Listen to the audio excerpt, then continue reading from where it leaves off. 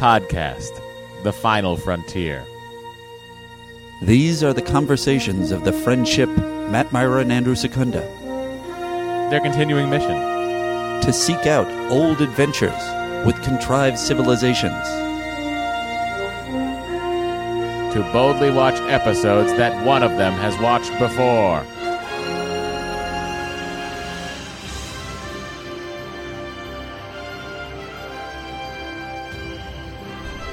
Hey everybody, welcome to Star Trek The Next Conversation. As you know, it is the best Star Trek podcast ever created in the history of humans. Glad to be here, as always. I'm Matt. I'm Andy. Oh, Full of myself doing what I'm doing here. Stop it, Kira. You didn't even play from the right point. How dare you? That's a classic Kira move. And I want to know the reason why. Well, Keiko, I don't know. Also, I don't know what to make of the end of this episode. You do drink coffee? I don't either! What does that mean? Looking forward to getting into that. What are you telling us, Star Trek writers? It is such a weird ending. Let's see. That was more like a... What is that? That's like a,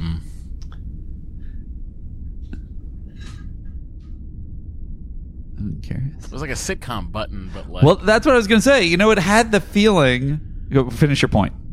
No, it just felt so out of place. It was like a sitcom button, or I was going to say it's like one of those TOS Star Trek. Oh, Spock. Oh, boy. Yeah. They're going to want a piece of our action. Except there was no joke, and you don't know what they're saying. Yeah. It's real weird. Well, you know, not as weird as our show is, which means, are we going to do to polls, or should we tell them if they should watch the episode first? We got some to polls. If it's important to you to know the thoughts of the crew, you gotta take it to poll. If a marshmallow tiff makes you wonder what if, you gotta take it to poll. Take a tip poll.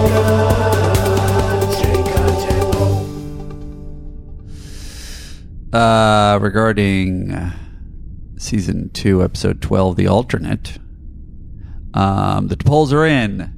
Matt and I give it a collective 3.75. I give it a 4.5. Matt gave it a 3. IMDb way higher, 6.7. And Patreon gave it also higher than us, considerably higher, I would say, 5.4. Majority voted for a 6, 30%. That is like when it doubles us. That's pretty high. So that's crazy. That is. I don't know what you guys saw that we didn't, but we're right and you're wrong. Thanks for participating. Glad we worked it out. Let's see what happens this coming week. First, we'll tell you if you should watch it. Andy, would you have them watch this episode? I guess. Nice. Matt, would you have them watch this episode? If you're bored, go for it. What I'm saying is, like, don't go out of your way. Definitely don't go out of your way. If you if you're just like, I'm going to pick a random good episode, don't. This isn't it. Yeah. But if you've like already seen all those random good episodes in the last day and a half, then and you're like, yeah, sure. You know what? I want to see one of those ones that everybody keeps telling Andy is the origins of Bashir and O'Brien's great later relationship. Then you can watch this. I mean, I guess it is. I suppose. Are you questioning whether it's a great later relationship or whether it's an origin? No, it's a great. It is an enjoyable later relationship, but yeah. But you don't feel like this is an important piece of it? I guess it is. So in that context... You're welcome. All right. Technical kerfuffle. Unkerfuffled. God, I'm really having a time over here. Yeah, what's going on? I don't know. Everything's like, Mercury in retrograde? It feels like it, you know? Really does. I'm just like a technical disaster everywhere I look. Everything I do is like, nope. Mercury is not in retrograde. I just looked at it. Well, then everything's a mess for some reason, and I don't know what it is. All right. We'll have to I was certain it was the orbit of the first planet. Certain that had an effect on me. Anyway, yes, their relationship is great.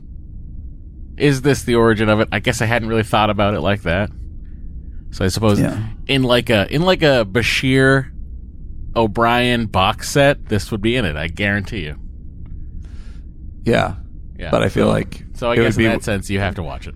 You know what? I might be, even in this conversation, swinging back to no, you don't have to watch it, because I would be more of a Keiko O'Brien grounding, because in terms of this relationship, I feel like where I'm going to land is just like, I don't want these guys to be friends. I don't like one of them. So I guess we'll see. Look, even after... Never mind. Whatever. We'll talk about this. We'll talk about it. Now's not the time to talk about Star Trek. We got to talk about Star Trek. So let's go to the Admiral's Club. Go to iTunes, leave a 5-star review, and join the Admiral's Club. Matt, how do they get into the Admiral's Club? Leave a 5-star review of us wherever you can. I guess wherever the written word is accepted. Yeah. Ooh, that's a good widening. Here's an example. JJ Carter, who on the I'm sorry, I hope I'm not outing you. It doesn't say, don't say your real name. Who on the Patreon is Lieutenant Where Does Riker Empty His Spit Valve?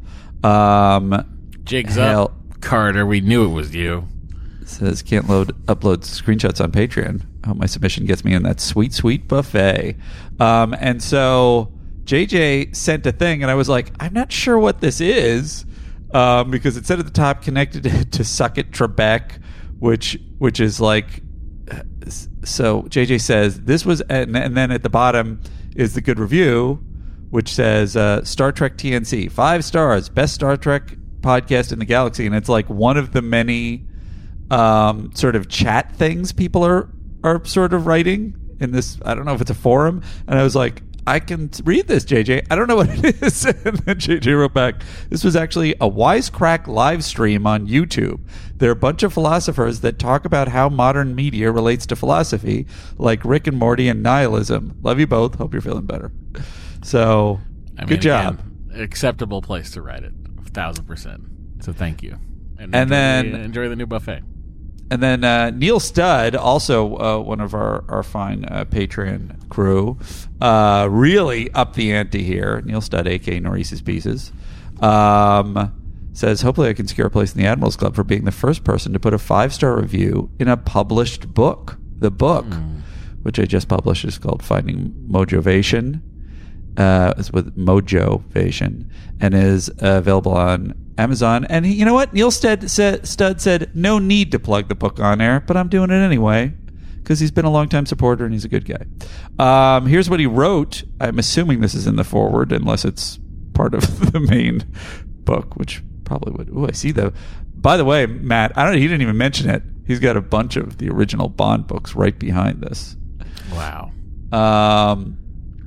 So it says, last but not least, I need to give a hearty recommendation to the Star Trek The Next Conversation footnoted podcast.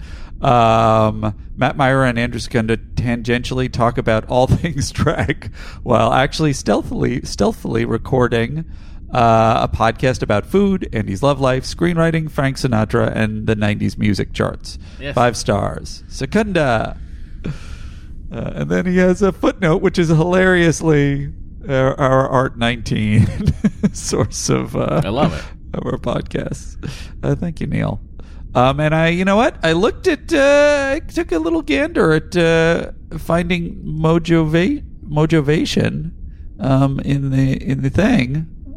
Here it is, and it's finding Mojovation, how to create contentment in your work and personal life. It really feels like you and I could benefit from it. So, Neil, if you could just record your own audiobook of it and then send it to me, I will buy it. Because I probably won't read it. How much do you pay for that? It's a lot of effort.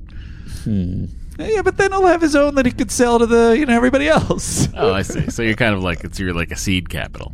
Yeah. Yeah. All right. Wander All says best quarterly podcast. They release a podcast in parallel to the interest rate hikes. I mean, I can't substantiate that, but I bet if you looked it up, we probably do line up with that. I wonder if we cause it. Look, we're bi-monthly. And then the last Admirals Club admittee is A True Lie, who the title is The Best Star Trek Podcast. I found this podcast a few months ago and I instantly fell in love with it. Matt and Andy do a great job at keeping it interesting and fun. I enjoy the long episodes and the shenanigans that always ensue. I'm a longtime fan of all things Star Trek and enjoy the recaps and critiques from Matt and Andy. Keep up the good work. You know, we'll accept a straight ahead one too. Straight ahead. Just enjoy the club. 5 stars. Welcome. That's it now for the we're Admirals leaving Club. Later. And that was the Admirals Club.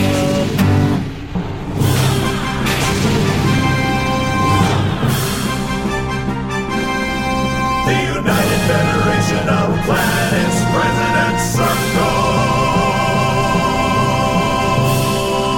Ah, yes, President Circle. Patreon.com/Star Trek TNC. Please support the show. It is still my only job, and I need you all to support the show. Support us at the President Circle level, and not only do you get access to this fine section of the podcast and Priority 1 messaging, but you will also get yourself a bunch of other episodes every month. 4,000 hours of content. Probably. Yeah. And then on top of that, look, maybe you'll get a Christopher Pike Medal of Valor, which is not a real medal. It's just a verbal thing. But accept it and enjoy it. Who's getting it this week? This week, it's to Jeffrey's Hologram All the Way Down, a reference to the new Star Trek short. Oh, have you seen these, Matthew? No. There are some new animated Star Trek shorts that are sort of mostly in the style of the animated series, not Lower Decks, but the original. And but it spans across the various Treks, and I will say a couple of them are real bangers. They're real fun. Some of them are not, but most of them are. High praise from you. Worth checking out. Okay, so Jeffrey's Hologram hails us. I know Andy may have to run it to Paul to decide to do this, but I think he should now change his Patreon name to Andy, Father of T'Pol. I may have to get on that. I don't know what a full vote of yes would I have to change my name legally to that? Is that what that's suggesting? Yes. That's going to be a lot of paperwork. But here's the main reason I gave Jeffrey the Christopher Pike Medal of Valor. He did a lot of work here. He says, any statisticians, of which we have a couple, feel free to correct. Just want to let you know, as of this episode, Andy and Matt have covered 53.06% of available Trek content, which equates to 365.9 hours, 5.2 days covered so far. Total Trek adds up to 689.55 hours, which is 28.7 days. The breakdown covered the original series, 0%, the animated series, 0%, TNG, 100%, DS9, 18.23%. That's interesting. It's only 18.23%. I guess that makes sense. Voyager, we're already at 47.75%. That's nice. Enterprise, 66.47%. Yeah. Discovery, 100%. Picard, 100%. Strange New Worlds, 100%. Movies, 0%. I'm saving them for our live shows that we're definitely going to do someday. Lower Decks, 10.97%. Wow, they've really produced a lot of content since we've abandoned them. This is dumb. Oh, Prodigy. I was going to say, there's a Star Trek show, and I can't figure out what the probe is referencing to. Prodigy, 0%. Shorts / others, 68.31%. That must have been a pain in the ass, Jeffrey's hologram, to calculate that one. For anyone that would like, I have an Excel sheet that will tell you how much of Trek you have gotten through. Wow. There you go. You did a lot of work on that. Thank you for it. I love a good Excel formula, you know? You got a Christopher Pike Medal of Valor for your troubles. Congratulations. Let's hit the priority 1 messages. Let's do it. Here we go. Captain, incoming Priority message. 1 message from Starfleet coming in on secured channel. All right, priority 1 messages. Here they are, everyone. Talking about that episode where Odo turns into a monster for some reason. Okay, continue. Yeah. John Zhu says, this is one of the least enjoyable DS9 episodes for me. So I guess he was more on our page. For all the reasons discussed on the podcast. In a later season, they will take a second, much more satisfying crack at exploring the Odo-Mora relationship. And I've always thought of that as what the writers would have done with this episode if they had the time to tear up the script and start over. Yes, other people had mentioned that later episode. I look forward to it. The problems of the ultimate trekkers don't amount to a hill of beans in this crazy world. Hail us. This is in reference to a Latinum question that has been raised recently because Nog said he was shaving the Latinum. Latinum is liquid. It is pressed into gold as an alloy. It's not like a Gusher's fruit snack. That's what I was thinking. So one could shave the Latinum. However, someone like Quark would be smart enough to weigh it to make sure that a slip or bar was still a full slip or bar. But by the same token, it might just be part of Ferengi culture that their currency is almost always shaved a bit, and it is just part of the business. I feel like that last thing is probably true. But I also am glad that it's not like a Gusher, because that's a little sillier. Although I guess more alien. Sure. I like Gushers. I miss them. It also would be fun to see one crack open and the Latinum spill on the floor and Quark lose his mind. And then Odo kind of mixes with it accidentally, and then Quark is obsessed with getting it out of Odo. That's my spec script that I just wrote for DS9. Am I hired? David S., the homework stealing Vulcan, says headcanon for Odo's quote eyes in a liquid state. I would presume his outer layer has photoreceptive properties and he was able to perceive his surroundings, but in his Odo humanoid state, perhaps he is attempting to mimic humanoids and live as a humanoid and has concentrated his photoreceptors to eye-like organs, which would then allow others to get the jump on him. Or the writers were lazy and hadn't thought out the Odo character Bible sheet and didn't work out how a liquid shapeshifter would work. Yeah. Probably that. I will say if it is the first thing, while that is a reasonable explanation for why people can sneak up on him, this goes back to my fucking why isn't Superman acting like Superman thing. You're the fucking head of security. If you can see everywhere at once, you should allow yourself to see everywhere at once. Sure. Tess says simply, Melty Odo is icky. So I guess kudos to the makeup people. And then David Oni-Ral adds to this. Also, the Greek in me would really like to refer to him in this state as Uzo. Do you process it, Matt? Do you get it? I assume it's a reference to Orzo. It's Uzo. I think there's a drink called Uzo that is alcohol. Well, there you go. Look, I'm like you. I've never been to Greece, so. How can you expect me to get it? I'm not fucking cosmopolitan traveled like you. I'm like a citizen of the world. That's the way I like to think of myself.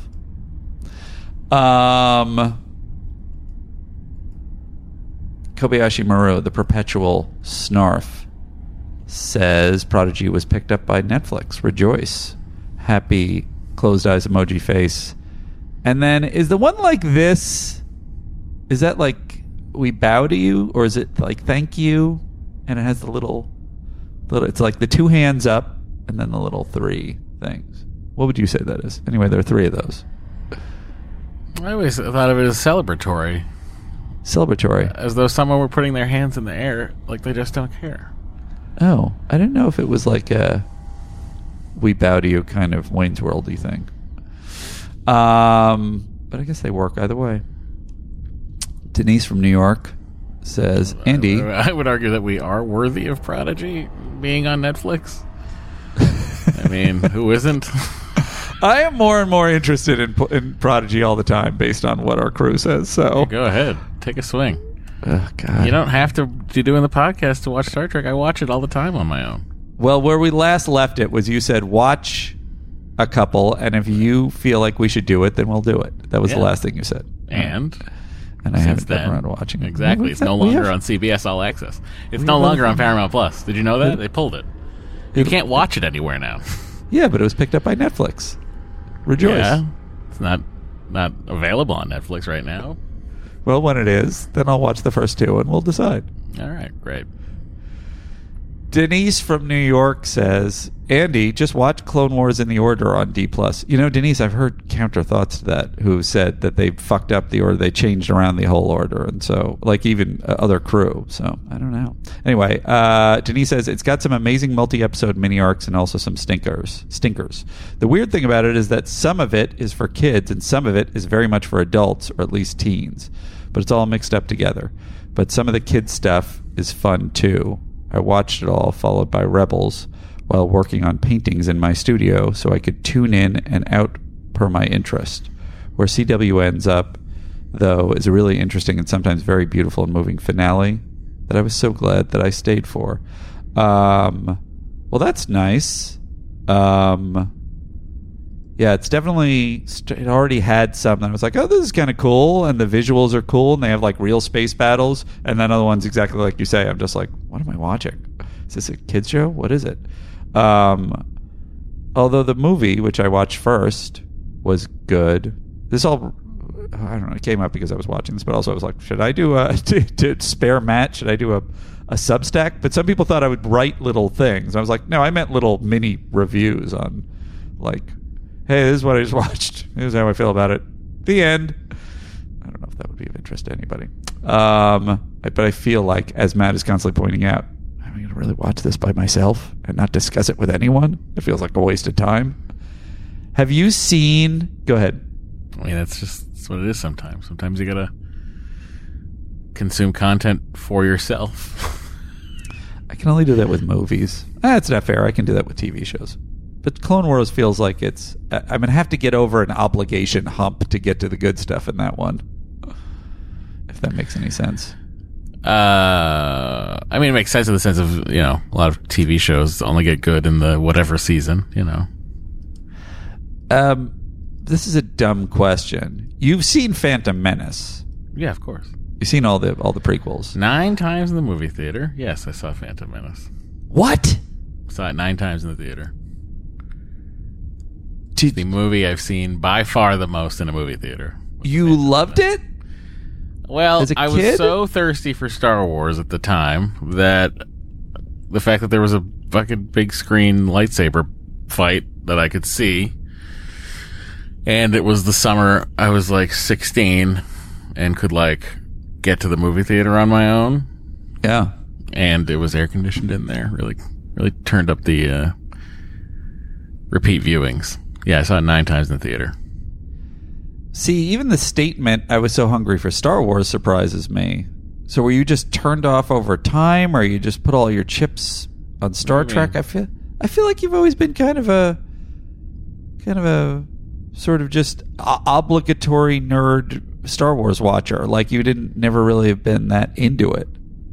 That's patently false. Oh, wow. I had the first Qui-Gon Jinn lightsaber released. So I was a big supporter of the Phantom Menace. Somebody can tell us when in our 5 years we've already had this conversation. But why... Like 3 years ago is my guess. Go ahead. That seems right. So were you were more of a prequels guy than a... I know they're not called prequels, whatever you call them. Than an original trilogy guy. You were original trilogy guy. Yeah, I saw those in the theater plenty of times too, but not 9. Huh. That 97 re-release was a big deal for me. And you were more of a Qui-Gon guy than an Obi-Wan guy. I was a Qui-Gon guy more so than a Padawan Obi. I did not care for the Padawan Obi. Because Myra doesn't want to be the Padawan. That's Secunda. No, I was like, I don't like that rat tail. Well, that's fair. It's a Terrible weird choice. haircut. Pass. Get me a beautiful beard and some nice long hair. That's why my favorite version of Obi-Wan is the Obi-Wan in the series. Obi-Wan. Because his hair's longer and he's got a beard. But he's also young and virile. Medium. He's medium. Well, he's not Alec Guinness age. Who among us is, you know? Well, thankfully, neither of us yet. Jeffrey's hologram also says, having been born with hearing issues, which delayed my speak development, and dysgraphia, which is dyslexia for the hands. Oh my goodness, that sounds like a real pain in the ass, honestly. I have relatives that treat me how Mora treats Odo. When I graduated college, it was, oh, I'm so impressed that someone with your disadvantages managed to graduate. And even, wow, you were able to say that so well. I'm always surprised that you can speak so well. I feel Odo's annoyance. And look at you now, Jeffrey. I'm about to do the same thing. I was about to do the same thing. You're going to write it a podcast with both hands. I was going to say he wrote a book. This is the same guy that wrote the book. Oh, wait. No, this is the same guy that calculated all the things. The other guy was Neil Studd. So he didn't write a book. Get on it. Come on. Fucking. You got over your problems. I'll do the reverse of what your relatives were doing. I'll blame you for not accomplishing more. Let's see. I lost my place because even though I have no mental dysfunction or issue, I still can't operate like a normal person. Andy the astrophysicist said, wait, did Odo say in this episode that he has DNA? That surprises me. And then Lieutenant Commander Mollet, Historical Archives Division, clarifies it as distinctly negative attitude. I should have warned you that it needed some kind of a sound effect for that one. Dan Man Mountain. I think it's Dan Man Mountain. It's Dan Man MTN. Am I saying that wrong, Dan? Oh, Andy, you are such a human. Odo isn't... Am I saying that right, Matt? Is that how they do it? Yeah, I mean, if you're trying to say it like a Ferengi from, Yeah. Odo isn't running around naked. He's only naked when he's in liquid form. When he's Constable Odo, he is a clothed humanoid. And as far as his vision goes, yes, he can perceive the world around him in liquid form in every direction, it seems. But when he's taking the form of a humanoid, he sees through the eyes. Why? Because he is becoming that thing, not just looking like it. I'm not going to spoil anything, but the experience and philosophy of shapeshifting will be discussed later in the series. So the idea... when he became a glass, he should have never become anything else. Because a glass is unaware of anything around it. Oh, good point, Matt. Turned into a glass and then stayed a glass. Good point. He's not going to know when to bust Ferengis. just to play headcanon roulette or whatever. Just to play headcanon, I guess would be the game. You wouldn't add roulette to it. Couldn't he have made his brain or cognizance that's the bottom of the glass hidden in the bottom of the glass, but the top of the glass is just a glass? Not according to what we're being told. Well, with the eye thing, it feels like they're saying he doesn't... Also, I think somebody else had said, maybe it's later on, he doesn't have organs. He's sort of doing the outside. So with the eye thing, he's just somehow limiting himself, is this theory, to the eyeballs are the only things that can see. So theoretically, he can decide which parts are Odo essence and which parts are the actual thing. He can decide that. So, if he took the shape of a humanoid, but decided that humans would be better served if they could see out of their butts, then that would be what he would do. I think that's what they're saying with the eye thing. Cool. That's a theory, though. That's headcanon. That's not a... Other than... what I'm trying to understand here is what Dan Man Mountain's saying, that, Odo is wearing clothes because those are actually... those are actually clothes. when he's formed his essence into clothes, they're actually clothes? Is that what I'm being presented here? That is, I believe, what he's saying, yes. Which I think... You're questioning that. I think that's false. I think that's false. There you go. There's always a lot of opinions about each of the aliens. I look forward to your hails. Nicholas McGray says... I know you've told me how to pronounce it, and I don't remember. Sorry, Nicholas. Why does... I think I can do this... I don't know if I can do the Massachusetts voice, but I'm going to try and do the voice. Why does Dr. Creepy Dad tell Odo something like Constable, a term of endearment you're not comfortable with? It's his job title. They're not calling him Odo Bear. They're calling him his rank, essentially. What a weird line. Constable Nick Bear from Massachusetts. That was pretty good. Thank you. I think that was well worth the time. I think that was good. Very good. Maybe hang on. I'm sorry. Yeah, I should have absolutely. Andy's accent corner. It's gonna be shit. But it wasn't. It was pretty good. Oh, great. Now, are you saying just the characterization was good, or you're saying the flat impression of Nick? I gotcha, but you're not complimenting the Massachusetts skills of it. Well, I mean, Nick's from Massachusetts, so all right. Inherently, I guess you'd have to say you were doing a pretty good Massachusetts. Oh, fantastic. Let me see.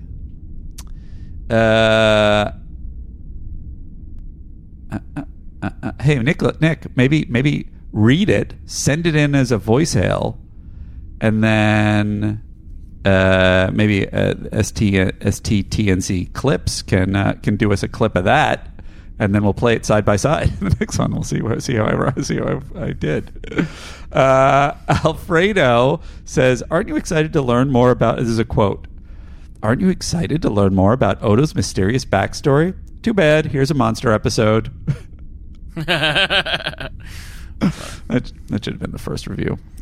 Adam H. says, "I really appreciate the way that Cisco treats his staff. When Odo asks to borrow a shuttle, he first says yes, indicating he trusts Odo, then asks why.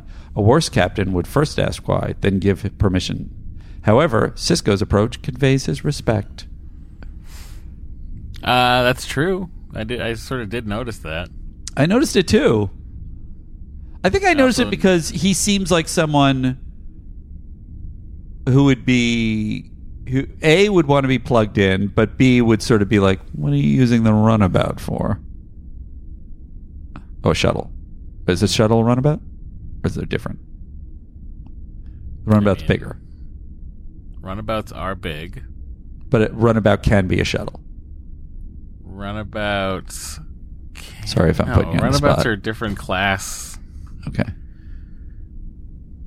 I mean, they call... there's like Type 2 shuttle pods and Type 4 shuttlecraft and runabouts. Oh, there you go. I apologize for putting you on the spot. No, it's not on the spot. It's just like semantics. Semantics. Semandies. Andy Adams, CMO, appropriately, shuttlecraft USS Janolan, says, well, we finally get to meet the jackass who let Odo keep unknown sample, the translation of Odo Etal, as his name. I didn't know that. Seriously, though, I thought they did an excellent job with Dr. Maura Paul. I won't spoil things for Andy, but we do see Dr. Maura again in another excellent character episode. I agree with Matt. They should not have just beamed up this giant stone obelisk from the planet. They could have more easily studied it by taking images and making a hologram out of it. That being said, I think the whole thing of making alternate Odo, unbeknownst to Odo, but known to us, the creature trying to protect the other one from Dr. Maura, was brilliant. As an aside, apologies tendered to the crew.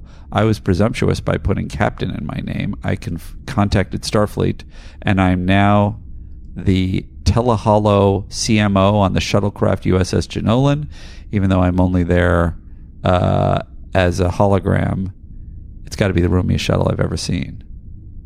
I don't know if you're CMO. In TNC language, you're a lieutenant. Well, I mean, also the Janolan was a full starship. It just happened to use the same model as the shuttle from Star Trek 6. Interesting. Because if you look at the Jenolan, it had some modifications done to it when it's impacted on the surface of the Dyson sphere. In my favorite episode of Star Trek, Relics, it has a bridge dome and a transporter room and a staff. So it's like it's portraying a starship there. That model that is SVC-17, which is the shuttle vehicle that delivers Kirk and crew to space to the Enterprise. Yeah. In Star Trek 6, they took that model, they turned it upside down, they slapped on 2 big warp nacelles, and then put a bridge dome on the top. This is a cool looking ship. The Jenolan? I think so. I think this is the kind of thing that I would want. And granted, I haven't really had any experience with the Defiant yet, and I know that's in my future. I'm not crazy, but I'm talking about the correct ship, right? That's the Scotty ship.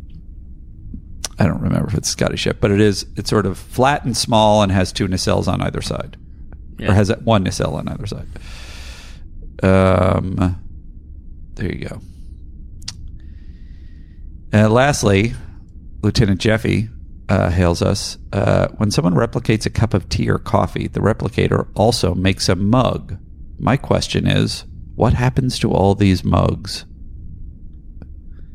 I feel like there's got to be like a recycling bin that people just toss crap into.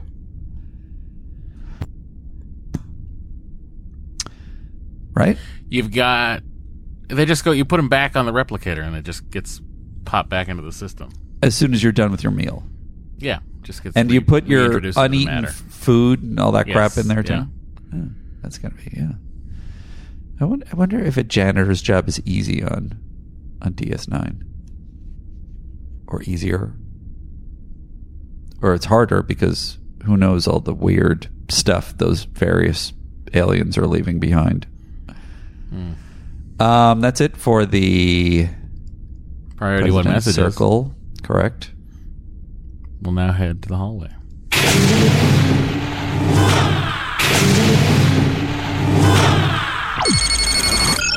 Captain, we are being hailed. We have a voice hail from Joe from South Dakota. It's been mostly Joe from South Dakota, so just remember we have that voice hail thing if anybody wants to send it in. I know sometimes I'm a little bit strict if it goes to like a minute is really what we want to aim for, is what I say. Matt has disputed that. But sometimes it's just sort of like I can feel Matt disconnecting. There's a 3-minute limit. Yeah, you say that. Shuts it off at 3 minutes. You guys don't have to sit across from him looking at his face as he's disconnecting from it. Close your eyes. You wouldn't. Well, why didn't you see me disconnecting from you when you started reading emails? Yeah, I have to look at that. So then this is even worse. This is another level down. You know what? I'm going to mute you in the actual podcast and just pretend I'm talking to Joe from South Dakota. All right, that's fair. Hey guys, Joe Hi, from Joe. South Dakota here. I know. Coming to you this morning, driving across the prairie. Whoa, it's beautiful out here. With the alternate here, I was listening. Got a couple points I wanted to comment on. Yeah, go ahead. I don't understand fully what that object was in relation to Odo. Me either. But the way I always interpreted it was that Odo was attacking Dr. Mora because he was infected with something from that planet. It wasn't the thing that infected him that made him angry, that was mad at Dr. Mora. Mm-hmm. It was Odo that still had those deep-seated feelings of anger and resentment towards him. Yeah. And that was just brought out because that thing made him angry. Basically a rage virus almost. It's kind of what that was. Like 28 days later. And then the other point I wanted to make was Dr. Bashir wasn't being creepy. It's the simple matter of that the patient was being difficult and insisting they were going to leave before they were cleared to. At that point, a doctor now wouldn't give you your clothes. He would tell you, no, you can't leave. That's what restraints are for. And he wouldn't necessarily hide them, but wouldn't give them to you. He would take them out of the room and put them somewhere else. I imagine. Maybe I'm wrong. I haven't, tried to force my way out of a hospital. Not yet, Joe. Things may have changed. All right. Thanks, guys. Great chat. See you later. Andy, you're back on. Oh, thank God. You should... we should offer them just your track for that so that they can listen to, like, the worst Bob Newhart routine ever. Just like, that's right, Joe. Yep. I see. Hey. Kids, Bob Newhart was very famous for having one half of a phone conversation be very funny. Lieutenant Junior. Oh, it's Neil Studd. Sorry, did I jump the gun? Yeah, but that's fine. So this one is this was the thing that was in Lower Deck. So I don't know if Neil Studd is out of turn by sort of having this clip, but the it's basically the bird of praise thing that every longtime listener of the podcast Lieutenant will know Junior very well. Grades or Lieutenant Junior grade? Let's listen and we can evaluate. Lieutenant Junior grades. Lieutenant Junior's grade. Lieutenant's Junior grade. Whatever. That's Sheer. No, it's not. Isn't that Paul? I don't think that's Sheer. Lieutenant Junior grades. Lieutenant Junior's grade. Lieutenant's Junior grade. Whatever. No, that's not Paul. Yeah, that's that one. I think you'd just be typing and find that joke. Here's what I think. I don't think it's a direct lift. I think because if it was a direct lift, they would have just done bird of praise. I think it's someone is listening to the podcast. Maybe a couple of people are listening to the podcast, and it got in their heads. That's what my feeling is. So it's an influence, but it's not a lift. My feeling, is you could easily stumble upon that by looking at the written words and just being like, huh. I don't know. Even if because you'd have to ask yourself, possible. How do you pluralize this? It's possible. But it's like sometimes things as a comedy writer or any kind of writer are sort of like, oh, they're in the ether. It was a conversation I was having, and so then I'm thinking about it. Well, look, I think the point is they're doing some fun stuff over there, you know? Yeah. And we're doing some fun stuff over here. Let's continue with our fun stuff. Edward Moeller says, he was just commenting, your bit is now canonical. So this is from Rachel Patton. Why does Picard have a French accent? This may be, I don't know if we discussed this or other people have sort of said, but Rachel says, Dear Andy and Matt, recently Fresh Air replayed their 2020 interview with Patrick Stewart. Sam Breiger, sitting in for Terry Gross, asked Stewart why Picard had an English accent, not a French accent. Stewart admitted that he had tried reading the script in a French accent, which he demonstrates in the interview. I would love to hear that. And it's freaking great, but it just wasn't right. Can you imagine? So I guess this means there isn't a canonical reason for the accent of the character. Someone write that Betaverse novel. It's a fantastic interview. I hope you listen to it. I love your show so much. Live long in Secunda. Sincerely, Lieutenant Rachel Patton.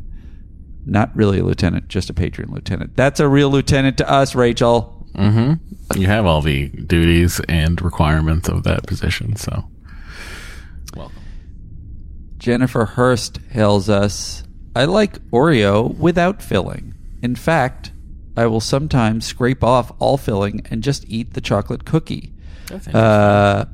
DS9 Season 2, Episode 10 hails Devanani Rawl in regards to a cut-down version of RPod, of TNC, said it would be like an Oreo without the filling. No cut-downs. I'm cool with the saucer section, though I might start a riot with that opinion. Jenny. I don't even want to talk about that opinion. That was prior. That was before we had developed the technology of the T'Pol. That's true. So, who knows? I mean, who knows what the feeling would be now? I know what the feeling would be now because I ironically took it to poll last night on this very issue. Was it like 51-49? Against, you're saying? I don't know actually which way it would go. I'll tell you what the choices were, which are going to aggravate you because this is why I didn't bring it up because I knew you were going to. I don't like why are you even asking? I'm not involved in. And frankly, most of the crew seems to be sort of on your side on this one. Usually they love the polls, and in this one they seem perturbed somehow. But there was a couple of people who were sort of saying like, "Hey, the hailbags could be, a little shorter. I don't mind that. I agree. Get rid of them. Could be shorter." And I knew you agreed, and so I was like, "Hey, let's ask." And I will say as a side note, some people seem to be under the misapprehension that I edit the hails. It is very, very rare that I'll take anything out of a hail because I'm always like, I don't know what the person thinks is important and not important. So I said, like, I don't do that because it's extra work for me and because it stresses me out worrying about whether I'm ruining your hail. And I think people interpreted that as that I am stressed out about this to poll, and I am not. I love it to poll. I love asking a million questions and hearing what everybody thinks, even though it drives Matt insane. So here are the way, and you can tell me just how I picked the wrong choices for this to poll, Matt. But here's what I have. So putting aside our chaos, which is inevitable, and our TNC digressions, which are... Do you want to play the to poll again, or should I just jump in? I mean, I guess this is a legit to poll situation. It calls for this. If it's important to you to know the thoughts of the crew, you gotta take it to poll. If a marshmallow tiff makes you wonder what if, you gotta take it to poll. Take a to poll. So, putting aside our chaos, which is inevitable, and our TNC digressions, which are, let's face it, most likely beyond our control, would you prefer the hail bag, and the choices are be shorter, be longer, stay exactly the length it currently ends up being, and then the last choice is bring back the saucer section. Oh, so it's not about the saucer section. It's about the hails. If we were going to get a clear thing, would you want bring back the saucer section, don't bring back the saucer section? I'm happy to run another one. No, I'd just be more curious as to, like, would it be okay to do podcasts and then release a separate thing that was the hails? You know what I mean? And, the hails could be an hour and a half long at that point. Who cares? It's true. You know what I mean? I apologize. I don't remember. Maybe I can actually find it in these comments, because some of the comments were very interesting. Somebody had suggested to solve the logjam problem if we have to wait for responses before we can go into the next episode. Yeah. Why don't you do one hail bag a month in the Patreon that answers everything for all of the things, and then just take the hail bag out for each of those individual episodes?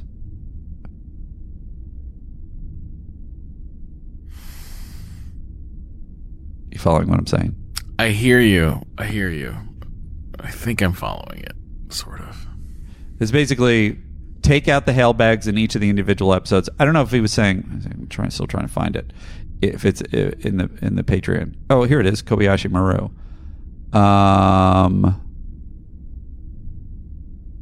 No, that's not it. I'm still trying to find it. Sorry. But it was basically just doing one episode a month. I will say that is the hail bag. I find that the Patreon, when we do the Patreon episodes and we have hails, they don't last as long as the regular episodes hails do. Well, I think people are more... Here it is, Matthew Dillon. I say do a singular monthly saucer section for the Patreon releases only. That way you could bank Patreon apps and keep the main pod, a main free pod as it is. Oh, I see. So it would just be like the DS9 one would be endless. Yeah. And then we'd record Enterprise, Voyager, whatever. Yeah. Or we could just do one hail bag for Voyager and one for the other one. Sure. Separate it by level. Anyway. Which I'm going to go ahead and say that's not a particularly great idea, because I think to me that just sounds like it's 2 extra podcasts. Yeah. To have to find time to do and record. Where it's sort of like when we schedule a podcast and we're recording it, we're locked into that. It's like, whatever, this is what we're doing right now. Yes. The only advantage is, well, I guess the only advantage is we can bank the episode part themselves, but whatever. Anyway, I never give you the answers of how it broke down. What's your prediction? Be shorter, be longer, stay exactly the same. bring back the saucer section? I would say it's like... How many options is that? That's 4 options. I think it's 30% a pop. It's like 25, 25, 25, and 25. It is... Whatever gets to 100, the even distribution of such. Be shorter is 8%. Be longer is 6%. Stay exactly the same length it currently ends up being is 75%. And there's 10% who want to bring back the saucer section. So it's basically just keep it the same. Exactly. I think a lot of that was probably in response to what is perceived, probably accurately, as my neuroses. They're just sort of saying, like, I don't know, it's good. What you're doing is good. We like the show. Don't go changing. Right. We have a prime corrective, and then we're done with this. It's pretty brisk, huh, guys? Time for a retrospective, 'cause truth is our objective. It's a prime corrective, 'cause Matt and Andy got it wrong. Zeppo Vendetta sent in this note. In Star Mitzvah, Frasier doesn't accidentally mix up notes with Noel. Noel purposefully teaches him Klingon instead of Hebrew because Frasier promises him a signed Scott Bakula autograph and fails to deliver. #sexiest captain. Thank you for getting that plot point correct. That's amazing. Hey, while we're on Bakula, before we move off this... Back on Bakula. Let me see. What's the name of this? Sweeney Todd. Divinity. I just saw this completely batshit low-budget sci-fi movie that Steven Soderbergh somehow is producing. He raised the money for it, but didn't really. He was just sort of fathering it in. And I didn't know much about it other than it was low-budget sci-fi, so I was like, cool, I want to see that. It's has a lot of 80s styling. It's completely weird. It has a bunch of models in it and sort of sexy stuff and monster stuff. It's kind of cool, but it's completely odd and weird. But here's the thing. It opens and has Scott Bakula as this aging scientist. And I'm like, is that? And it's in black and white. And I'm like, is that Scott Bakula? So it's really interesting right off the bat. I guess I should have saved this for our Enterprise thing. But anyway, if you want to see Scott Bakula in a recent thing, Divinity. That's where you go. I really head over to Broadway. The visuals are really interesting and cool, especially at that low budget. If you would like to send a hail to us, you can send it to sttncpod@gmail.com. Please put the title of the episode in the subject heading somewhere. You can X or Instagram Matt at Matt Myra. You can Instagram me at Andrew Secunda or tweet me at Secunda. I think my TikTok is Secunda3, but I'm not doing anything there yet. Our Instagram and Twitter account and our TikTok account is at Star Trek TNC, and our YouTube account. And if you'd like to send a voice hail, send it in. Should you aim for a minute? That's what I say. Should you aim for 3 minutes? That's what Matt says. 816 Trek TNC. If you get cut off, it's too long. That's by you. If you hit the 3 minute mark. Oh, right. It's definitely too long. So that's all. So let me ask you this: if they hit the 3 minute mark, and then they send in a second part, which they often do, should I then throw that out? It's like, nope. Unless the second part is like, oh my God, I just ran out of time. Let me be more succinct. And then they recap. You're saying instead of the first one? Yeah. Yeah. It's usually not instead of the first one. It's like, so just to finish up that point. I know. This is not the only podcast I do voicemails on. I have a lot of 2-part voicemails I listen to. And should I give them to you or not? I mean, I don't mind. It's like 6 minutes of me not having to do anything but listen. I feel like it's bad podcasting, but whatevs. That's it for the whole hail deck. This whole thing is bad podcasting. Don't worry. Well, that's fair. That is fair. Let's do that then. Trading frequencies closed, sir. We crossed many doors to many places. Your hails made us think of all your faces. So plug the MC in your little Borg node. Let's talk about this week's episode. This week's episode is Armageddon Game, which aired the 30th of January, 1994. Andy, what's happening out there in the world, particularly on the pop charts? Well, let's listen to the number one song in the UK, Things Can Only Get Better by Dream.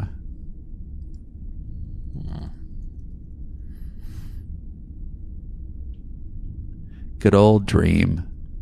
Whatever happened to them? D-Ream, actually. Yeah, D-Ream. It had the colon, but I thought it was mistyped because I don't know the band. Can only get better. Can only get take it off from me. You know, I know that things can only get better.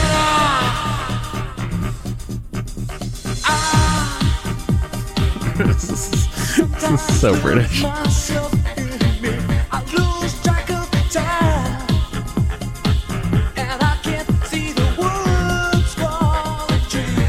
Interesting. I love that they show this one shot of the saxophone guy and he's just like spinning in a circle. All right, so that's that. That's what the UK was up to. Next. Do you feel like they're going for kind of a George Michael thing? I think that's just early 90s pop. That's just what it is. Yeah. The number one song in Australia and the number one song in the US is the same. We were more in lockstep with Australia than we were in the UK, interestingly. All for Love by Bryan Adams, Rod Stewart, and Sting from The Three Musketeers. Mm-hmm. Number one movie, Mrs. Doubtfire. Hello. Number one alternative song. Oh, I forgot about this. All that was Apologies. Much worse than your Nick from Boston impression. Hello. Sort of on her deathbed, Mrs. Doubtfire. Births that week: singer actor Harry Styles, actor Charlie Heaton from Stranger Things. Deaths that week: actor Joseph Cotton. Oh, that's sad. Time magazine cover: The Strange Plot to Cripple Nancy Kerrigan. That really sets it in time, doesn't it? And now, we're going to check on what's going on in the rest of the Trek universe. Oh, I assume you are talking about elsewhere in Trek. Let's see what's out there. Engage. While DS9 was off for a few weeks, the Alpha Quadrant stayed pretty busy. First, the Enterprise crew bailed out Worf's brother Nikolai after he got into a Prime Directive jam, Homeland, which aired January 17th. After that, as per the Okuda chronology, the Federation and the Cardassian Union agreed to establish a demilitarized zone where some citizens of each side found themselves living under the other side's control. Because this didn't sit well with the Federation folks, now ruled by Cardassians, a resistance group called the Maquis soon sprang up. And if all that weren't enough, Beverly Crusher's secretly horny grandmother died, kicking off Sub Rosa, January 31st, about which no more need be said. We said it all. Sure did. Check out the episode. One of our average ones. Best? I don't know. I don't know memory. I couldn't tell you. I couldn't tell you what if any episode was good or bad. I can tell you if an episode of Star Trek was good or bad, but our podcast is like washed away in my brain every time we do it. I should start. I guess it would probably depress you. It wouldn't depress me. I would be fascinated if I asked for them to rank us also. How would your poll work? It would have hundreds of listings. How would you do that? What do you mean? I would just put it to poll that basically said how many Andys for this episode of TNC. Oh, after we've done the episode. Not Yes. to go back retroactively and rate them. No, yeah. Gotcha. Yeah. Yeah, I mean, whatever. That's it, right? Now we're That's done. it. We're done. Let's do the thing that we normally do, which is to actually discuss the show. If we must. Armageddon Game was a teleplay by Morgan Gendel, Ira Stephen Bear, and James Crocker. And the story was by Morgan Gendel, and it was directed by Weinrich Colby. And here's the description from Memory Alpha. O'Brien and Bashir hope to rid two races of their biological weapons. However, both governments want to ensure no technical knowledge of the weapon can survive. There you go. Chief Medical Officer's log supplemental. Chief O'Brien and I are on board a Talani cruiser, helping the Talani and the Kellerans eliminate their stockpiles of harvesters, deadly biomechanical gene disruptors used by both sides in their centuries-long war. Dr. Nydrum, how's our Muon charge? Coming up to full power.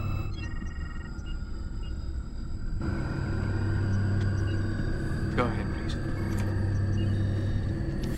What do you think? They got a little Death Star window. That's nice. It is nice. I think that that one of these aliens, the Franny, I think. Yeah.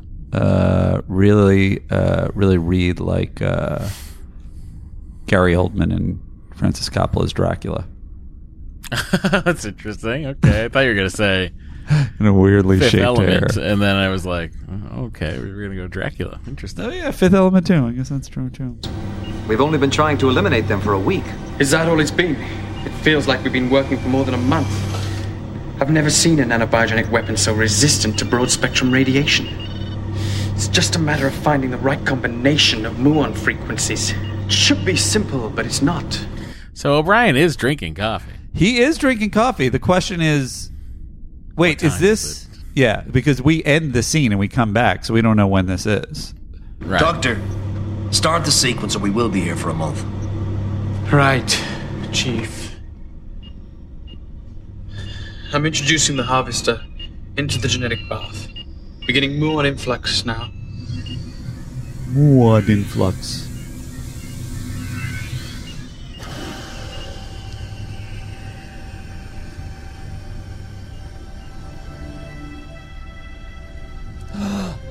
They turned the red jar into a green jar. They did it. Disruptor phasing. Yeah, the light is green, the trap is clean. That's what Ray used to say. Sure did. All right, everybody's excited here. And then, how does this end? Let's see. And let's not forget, we couldn't have done it without the help of our friends from the Federation. At first, we questioned Dr. Nydrum's decision to bring in outside help. Obviously, it was the right thing to do. We're all very grateful for your assistance. It was our pleasure, I assure you. But eliminating the harvesters is only half the task. We must make certain all scientific data concerned with them is wiped out as well. I've purged every file in the Talani and Kelleran databanks pertaining to the harvesters. If anyone gets it in their head to build these things again, they'll have to start from scratch. Then it's Great. finished. And if you both could kill yourselves, that would really save us some shoe leather. Until the entire Kelleran and Talani supply of harvesters has been destroyed. We will begin immediately. There's so many canisters, and they're all orange or red. Oh no, that means bad. I've already heard. You have? Yes, I received a message from both the Tulani and Kelleran ambassadors informing me of your success in neutralizing the harvesters. Congratulations, gentlemen. I thought there was going to be something to that. The fact that he had heard so soon, and Bashir has to. You had? Yeah, that is a weird. And there's nothing to that. You know what? Fucking DS9 does this, I think, more than any other Trek show, where you're just like, oh, I wonder what that is, and then they don't. Yeah, it's just like, is it red herring? It feels like sloppy writing. Yeah, maybe. Or it almost. You know what it feels like? It feels like you're like riffing on the page. And just like, maybe I have something here, or they have this kind of ad lib. But it's like, unless there's a purpose, or it's funny, or it's interesting, then why is it in there? It bothers me. Thank you, sir. But the doctor here deserves the bulk of the credit. Actually, it was a team effort. The doctor's just being modest, sir. He was the one who came up with muon rays as a possible solution. I don't care. It worked. When can we expect you back? Well, soon, I hope. The ambassador said something about a celebration on Tulani Prime. Yes, it's set for tonight. Hey, I get an invite? The chief is quite anxious to return back to the station. Well, it's been a long week. Still, I think we can spare you for another day. I agree. If that's okay with you, Chief. I like that there was. Day won't kill me. I like that there was that subtext going on that fucking Bashir wanted to get his hedges clipped the whole time, and he's like, I just like to go to this party. I feel like I'm really going to do well at this party. I just saved the planet. And and O'Brien's like, I'm married. I don't care. It's really like a us situation, you know? It is. It's like, I just want to go home. Yeah. We're both on the same Zoom, though. Then we'll expect you back day after tomorrow. Yes, sir. Enjoy yourselves, gentlemen. You've earned it. Has he, though? Blah, blah, blah. Also, I feel like the weird face, the kind of coy face that Cisco makes after he hangs up. He's just like, I did it. I'm being a good commander. The other thing that we passed is just at the end of the teaser, you don't know anything that's going on, and they pan over to the jars and they put a music sting, and it's like clearly they were like, we don't really have an end to this fucking teaser, so I guess put music that suggests. I mean, I think they should have gone 2 scenes deep and ended the cold open when they get killed. Yeah. Although, that's interesting. Restructuring it. Would you want?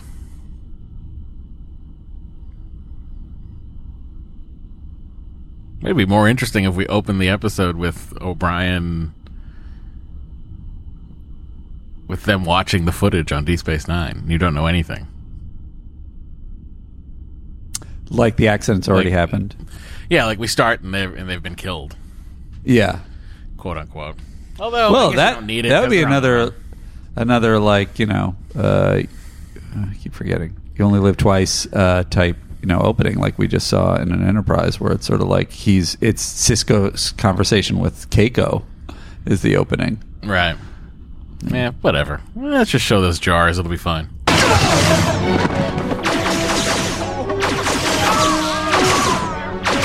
I mean, I don't know how this band of military marauders, like, I don't know how they got in a war for that long. They suck. They really do. They are easily defeated. Okay. O'Brien, you get the engineer and the doctor who are going to take you guys out? Come on. So O'Brien is, I feel like they show, you know, that Bashir is sort of committed and relatively brave, but he's not that much of a warrior. O'Brien, I feel like they're presenting as a real badass, and I know he's had military experience. Yeah, but at the same time, too, he's no shrinking violet. Bashir just right there, just jumped that guy and tried to take the gun. Yes, but it does seem like he's just a committed person that's sort of... He's a Starfleet career officer, man, you know? I think he's had a lot of training, combat training. I think he went to any extra class he could at the academy. I know I'm a doctor, but I have to be prepared for all eventualities. For any adventure that might come up. They're all dead. We will be too if we don't get out of here. O'Brien to Ganges. Computer, activate remote transporter sequence.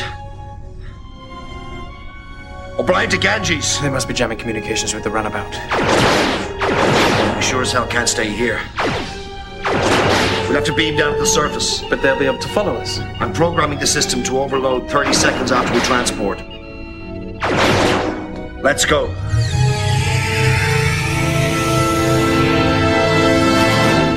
They never really do find them. DS9. Like, they go through like 6 days of like, no, I mean the people. What are they called? The Kellerans or the other ones? Whoever. It doesn't matter, because they check all the bodies. They see that O'Brien and Bashir aren't there. Yes. and then they still go along with the ruse with the confidence that eventually we'll find him for sure. And then it seems like they don't even really bother looking until Sisko shows up. Well, I assumed that they were looking, and that O'Brien's take on, if we run around, then we're going to get caught faster. But if we just stay put, then we won't. That was sort of like, that was a successful ruse. Finally, a successful ruse. But it does seem crazy in an era with scanning technology that anybody could stay hidden that long. Look at that alien's head. That is like bigger than a Ferengi head. I was like, oh, this is going to be one of Andy's favorite alien background aliens ever. Love him. It's a crazy head. Yeah. And a slice of... A shot? Go ahead. The Tilani and Keller... Cut. You say, we can hear you. Don't talk. You're in the shot. Oh, okay. I thought I should chat in the background, kind of like, I'm chatting.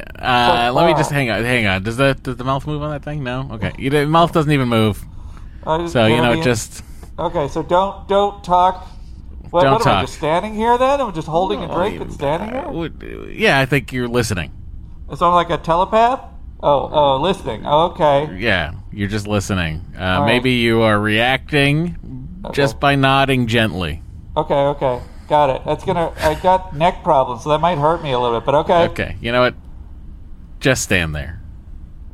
What? You want us to bring a chair over? Do you need a chair? No, I want to be standing. I want business. Okay, whenever you're ready. Okay. We'll have a cup of Alterian. Go, big head, go. You're going like very, very handsy. Yeah, I figured I just sort of like you said I couldn't move around my head too much. Yeah, but you're making hands like you're talking when we can clearly see that your mouth isn't moving. I guess I just figured that's how my species communicates. I come up with it's not great business. We're just gonna we're gonna start the shot on someone else. Thanks so much. Oh no. I told my mom already I was going to be in this. They're asking to see you. Are O'Brien and Dr. Bashir with them? No, Commander. And the ambassadors refuse to speak to anyone but you. Show them to my office. I'll be right there. Yes, sir. I'll have to cancel that order. So he says, I'll have an Alterian chowder, Udaberry crepes, and a slice of... And then he gets interrupted. That was going to be a made-up word we know, hat trick. Oh, yeah, sure. Got interrupted. Well, I mean, you got it. The next... what's the next word? The Tilani and Kelleran ambassadors. There you go. That's three. That's two made-up words in a word we know. Tilani and Kellerian ambassadors. I guess so. I feel like we know what the context is for that. It was a terrible accident. It appears one of your officers, a Chief O'Brien, I believe, inadvertently tripped a security device. A lethal pulse of radiation flooded the room, killing everyone. Ambassador Sherratt transported off the ship just minutes before the accident occurred. This security device? It was built into the lab's computers decades ago. We didn't even know it existed. If there were no survivors, how do you know that Chief O'Brien caused the accident? I was able to return to the ship almost immediately after the accident. The first thing I did was to check the internal security sensors. They recorded the entire incident. We assumed you'd want to see for yourself. I would have been like, wouldn't it have left clothing behind? How come nothing's affected? I mean, I guess it just doesn't it's very sci-fi, but it seems like there's no... this is why I was surprised that Sisko, because he's sort of playing his cards close to the vest and doing the Sisko thing of going like, all right, well, thank you for telling me. So it really feels like he's in like, all right, I got to get to the bottom of this mode. And then it's like, oh no, he thinks they're dead. And I would think like, if I saw fucking footage of people just going, bleep, they're gone, bleep, I'd be like, I don't believe that really happened. Bleep. Oh, they're gone. That's bad. Oh no. It was O'Brien. What a fuck up.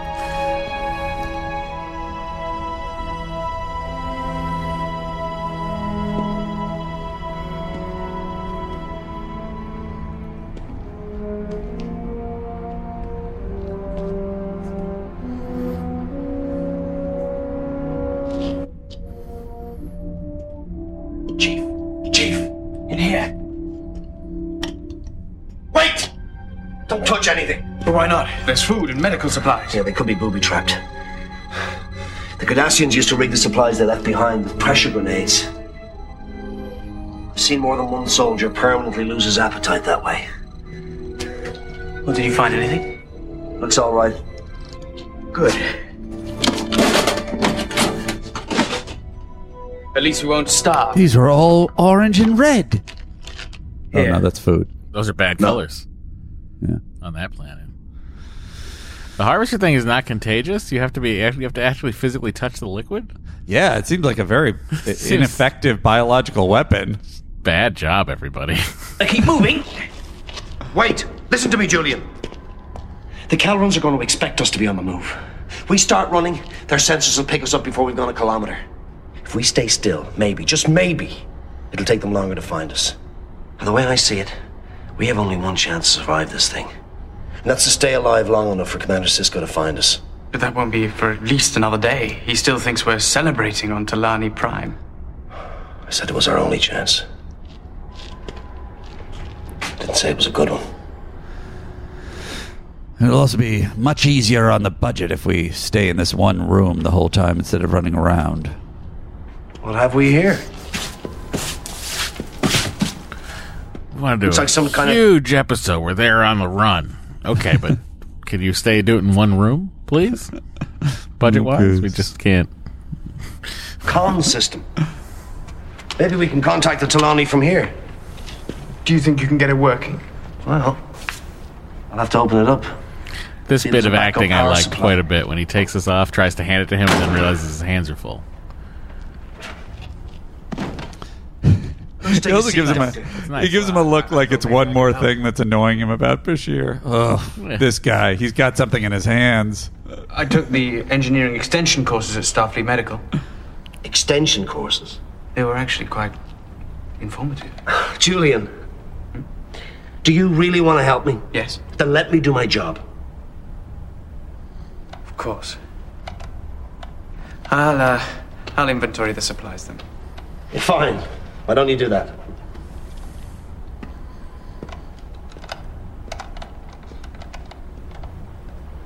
The last cylinder.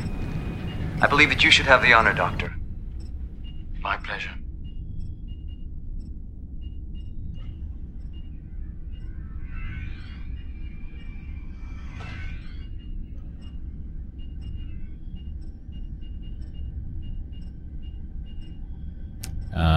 Security The footage. harvesters Security footage. have been Security destroyed. footage.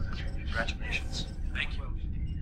We must make certain that all I like that they fake that part too. This sedate celebration. Coffee. Hold on, what's this? Chief, I don't know. Closing the last file seems to have activated some kind of security program. It looks like it was part of the original operating system. You can't shut it down. Do you know anything about this? No.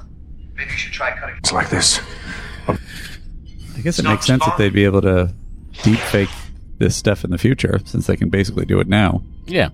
I've heard of security weapons like this.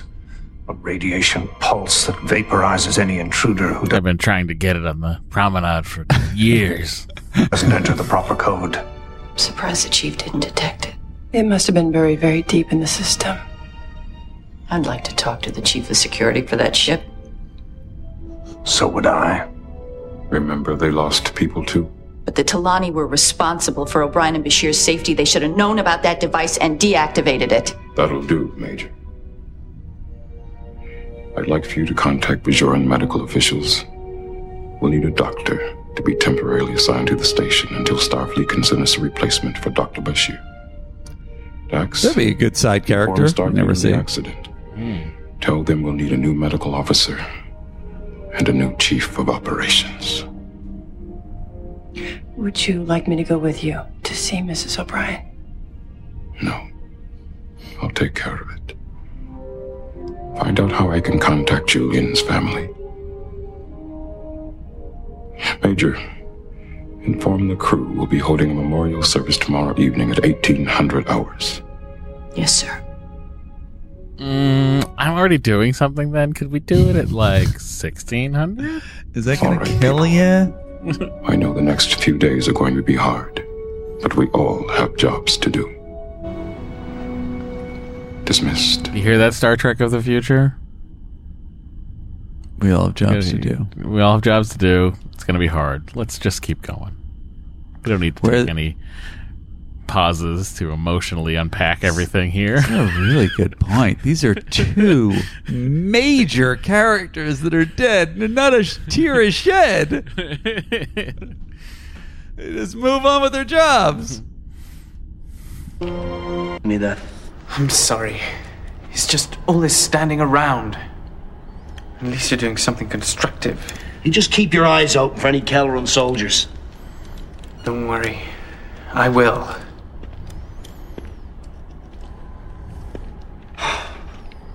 Such a mess in here. You'll make it work, Chief. This is the kind of challenge you live for. You know, I was looking forward to the celebrations on Talani Prime. I don't know if you noticed, but Talani women are quite attractive. I'm not blind, you know. Of course not. But you are married. Just because you're married doesn't mean you stop looking at women. Just as long as you don't let your wife see you look. Andy, you have a question? No. I was Your hand was raised. I was stretching. For me, tonight's celebrations would have been an adventure. The most you could have hoped for was a good meal. Women. That's all you think about. No, it isn't. No, I do think about them a lot. Yeah, well, one of these days you'll fall in love with one. I did once. Not work out? Not quite. Close. I don't know. Somehow, marriage just doesn't seem fair. This guy is really... He just wants to bone. You know what I mean? I mean, yes. Finish this thing, though, because this even gets weirder, I think. Fair. Fair. To them. I mean, look at us. Our lives are constantly in danger. There's enough to worry about without worrying about the wife and kids at home worrying about us. I'm sorry, Chief. So... I just feel that way. I got something to say. It's going to be maybe a little controversial. I don't like this guy. And I understand that everyone's been saying, yeah, he goes on an arc and whatever. He learns stuff along the way. And then later on, he's more of a likable guy. And it's not even just that he's kind of a douchebag thing and that every situation is exactly what Brian says. Like, all right, he's a skirt chaser. Okay. You can have characters like that and still have him be kind of like, you know. Dan Fielding. Well, Dan Fielding was a douchebag, but you were supposed to delight in him being kind of a villain and a douchebag. And I don't think that's what we're supposed to think about Bashir, which is part of my problem. Is like, if he was just sort of a rogue, then it's like, all right, he's a guy, he's whatever. But it's like, this is the problem. And I don't know, I think it might be the performance, or I don't know if it's the actor, because I've seen this actor in other things that I've liked. Mm-hmm. He's not likable in this role. He seems creepy and silly and weird and unsettling. And so it's like, it's not the fun, roguish, skirt chaser kind of thing. He just seems like he's disturbing the whole time. And then there's stuff like this, like he's saying, it doesn't seem fair to them. And it's like, oh, this will be interesting what this guy's take is on this. And it's hard for them worrying about you, but then it still circles back to him of like, and then you have to worry about them being worried about you. It's like still a narcissistic take. I understand he goes on an arc, and I understand that O'Brien and him end up friends.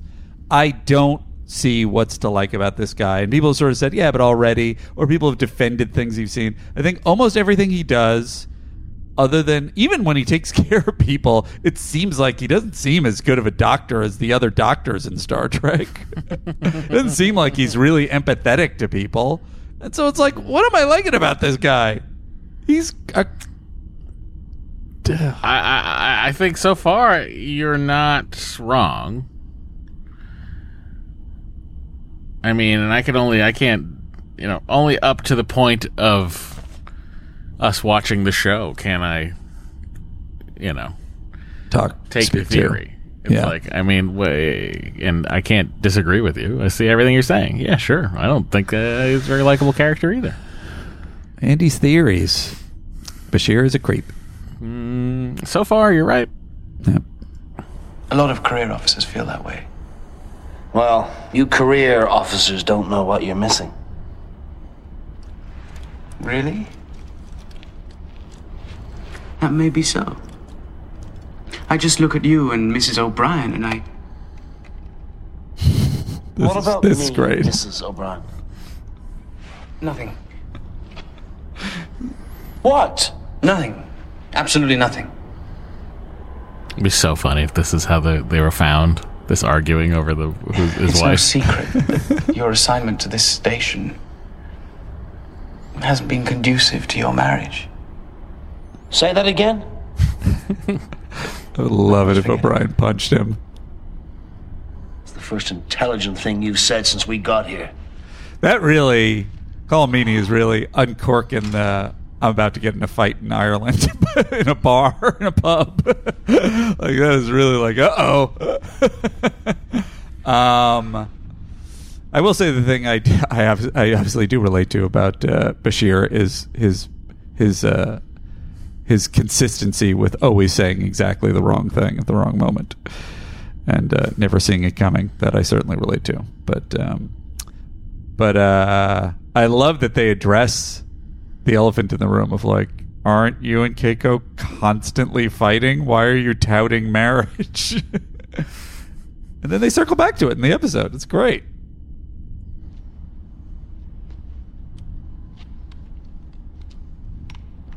Are you cold?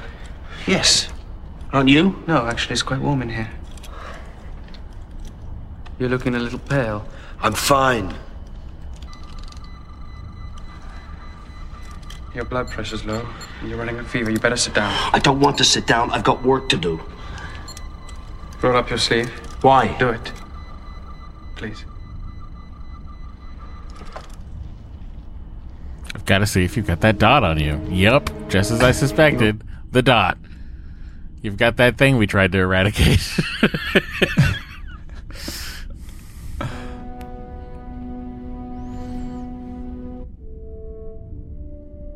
Keiko. Something's happened to Miles. There was an accident. Both your husband and Dr. Bashir were involved. They're dead. I'm sorry. Tell me what happened. The Tulani security sensors recorded the entire incident. It's not what happened. Tell me what happened. I want to see it. Since you won't tell me. Miles was a fine officer and a fine man. I'll miss him. Probably not as much as you, but close. I would like to be alone. Well, maybe as much as you. You guys are fighting a lot. We all knew you coming here hasn't been conducive to your marriage. Should I call the Enterprise, see if you can get back on there as a botanist or whatever it is you think you do? Well, maybe not right now, but just get me your resume and we'll talk it over later. I will say one thing I was not expecting in this moment. That obviously leads to the story later, but they're always presenting Keiko in a way that's kind of doing the character dirty. That she's always a pain in the ass. She's always sort of leans into this histrionic aspect of her, and just creating a lot of drama in every. I don't think that's true. You don't think so? Even up until now in the show, she's always antagonistic with Miles. Granted, he is also antagonistic, but no, she's not. No, she's not. She's not always antagonistic with Miles. Think back to the stories that have featured Keiko. Keiko teaches the school, and the Bajorans, the Bajoran sect, tries to destroy her day. In that episode, Miles and Keiko are very supportive of each other. No fighting. Well, okay, fair. I'm not saying every time. I'm saying a majority. The reason that the Bashir comment tracks is because they're often, if not mostly, fighting. I think it's just the episode. I mean, what was it? Might have been the first episode or something where they. I feel like she's always on his ass about something, and that's the relationship they're presenting. And maybe he deserves to have her on his ass. Maybe he's sort of a thickhead, but I do feel like that's what's presented. Anyway, my point is, what I really love here is he tells her the most crushing news of all, and she immediately kind of takes it in and thinks about it. It's like, well, I'm going through my process of making sure this is true and protecting my husband before I allow my emotions to run free. So I really like that about the character there. I mean, what about when the luck was going bad on the ship or on the station? She freaked out and said, "My luck!" And she was like, "Hey, just train harder. You'll be able to beat Bashir." She really supported him in his terrible racquetball endeavors. I'm trying to remember what else she says in that episode. But I'm just saying, like that, I mean, I can tell you everything. I'm looking at her memory alpha right now. Uh-huh. She's not happy about the station. She'd rather be on the Enterprise. And then she becomes a school teacher. Then the Bajorans believe Keiko is teaching the prophets are only wormhole aliens. Then Bajor's on the verge of revolution. Shortly after school bombing, Keiko and Molly get evacuated to the Korat system, which we remember. Great times for everybody. Yeah, she's mad about that. She's mad that he's going his own. He's not coming with them. And she's mad. That's not histrionic. That's a very that's fair. Histrionic is the wrong term. Antagonistic, confrontational. That's not antagonistic either. It's also not confrontational. If I was like, Andy, don't stay on this podcast, it's gonna kill you, I would say, finally. I've been released. That's me worrying about you. Yeah, but you would that's not the equivalent. The equivalent would be I've got to go do something else on another podcast, and you would go, "No, you have to stay with me on this podcast." And granted, it's where you'll be safe. No, I have to put this podcast. You're going to get killed on that other podcast. You have to stay at this podcast where I can protect you. But then there was also the thing. There's also when he was treating the Cardi kid bad. Cardassian kid. My apologies to Cardis. And she turned on him there, which was reasonable. I don't know. These are examples where Keiko. Well, the other thing was, she's a Starfleet officer, so she's got to be more understanding of that. The Cardassian thing, also, obviously, she was in the right. The things that we're fighting about, I agree with her on. Like, yeah, you should have stayed on the Enterprise. It's a much cushier gig. If we go episode by episode, I feel confident I just did. I literally have told you. No, you're not going back to TNG. You're not going to. No, I'm not. And you're not going on an interaction by interaction basis. I have to go by Bashir because Bashir only knows what Bashir knows. So I'm going by Deep Space Nine. On an interaction by interaction basis, even the ones that we've seen, I think Keiko is very fighty. And I think that Miles can be fighty, but I think you're giving her a bad rap. But I don't know. I think I'm reacting to the way the show has presented her, and I think that Miles can be fighty, but he's more kind of like, all right, I'll engage in this fight. No, maybe that's not true. Maybe Miles engages both the same. Anyway, my point was, I feel like she's fighty, and in this one, she's not anything. She's just like taking in the information. She's upset, but she's like, I got to stay on task. You're saying she's never like that. Oh, you're saying she's always like that, and I don't believe she's ever like that. I'm not saying that. Okay. I'm saying that she's not. They don't only fight, is what I am saying. Okay. I feel like, yeah. All right. Well, there you go. One of the statisticians do an evaluation of how much time after their screen time is spent fighting. Just for including little snipey comments. Or two. Now, tell me where you left off. You see the dark blue coil in the upper right-hand corner? No. It's there, beside the green cylinder. I thought that they were going to reveal that this also made him colorblind, this disease that he got, and I was like, ooh, that's cool. Now you don't know what color any cable is. How are you going to teach Bashir to do anything? Yeah. But no, just stupid Bashir couldn't find it. Just below it.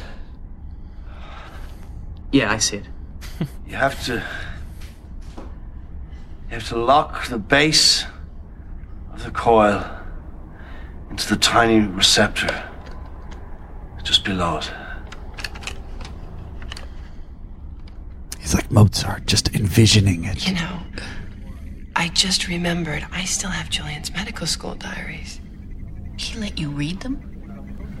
He felt they would help me understand him better. This is right in my theory. It's the weirdest thing ever. The craziest thing I've ever heard. You know what that tells me? What? That tells me he has a fake set of medical school journals that he wrote just to woo women. I saw a woman and helped her across, I protected her from... I saved 17 children today. And right. He's probably got... It's all I think about.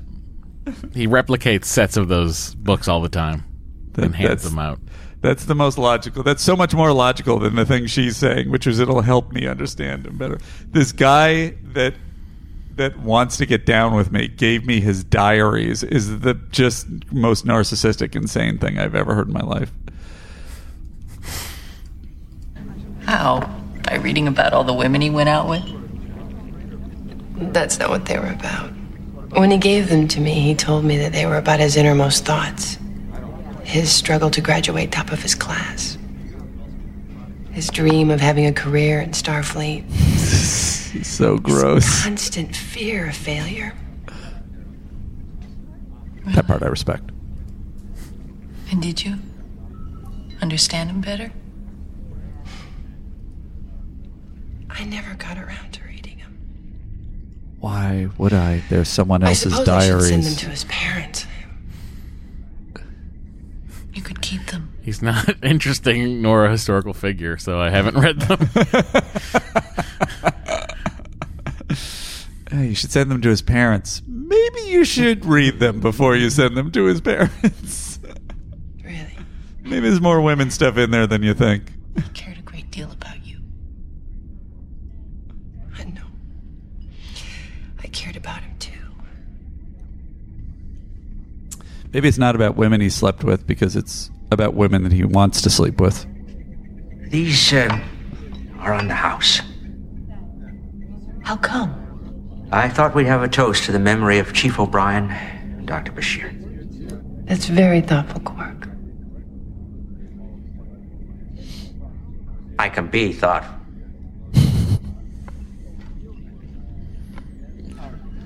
To our dear departed comrades, we may have had our differences, but I'll say this for them, and it's the highest tribute I can think of.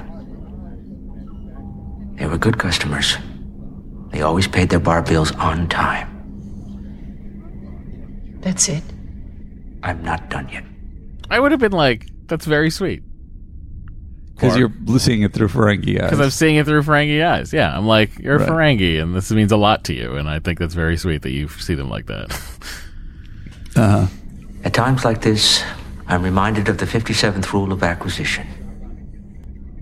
Good customers are as rare as latinum. Which is not like gushers. Treasure them. It's not actually a liquid. It's pressed into a solid form. And it can be shaved, but I would definitely be aware of when they were shaved.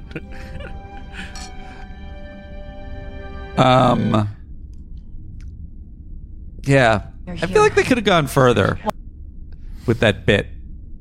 Yeah. I feel like he could have really gotten into the nitty gritty of how they'd done proper financial dealings with him and something to underline it, because it's almost, you're right that it's like it is almost sweet. It's like basically like from his perspective it's sweet, so it sort of doesn't give them enough to be like, oh, fucking Quark. Mm-hmm. So it's kind of not, the joke isn't complete. Fair. All right, now here's where Keiko accidentally saves her husband. Watch, it's coming up in just a few seconds.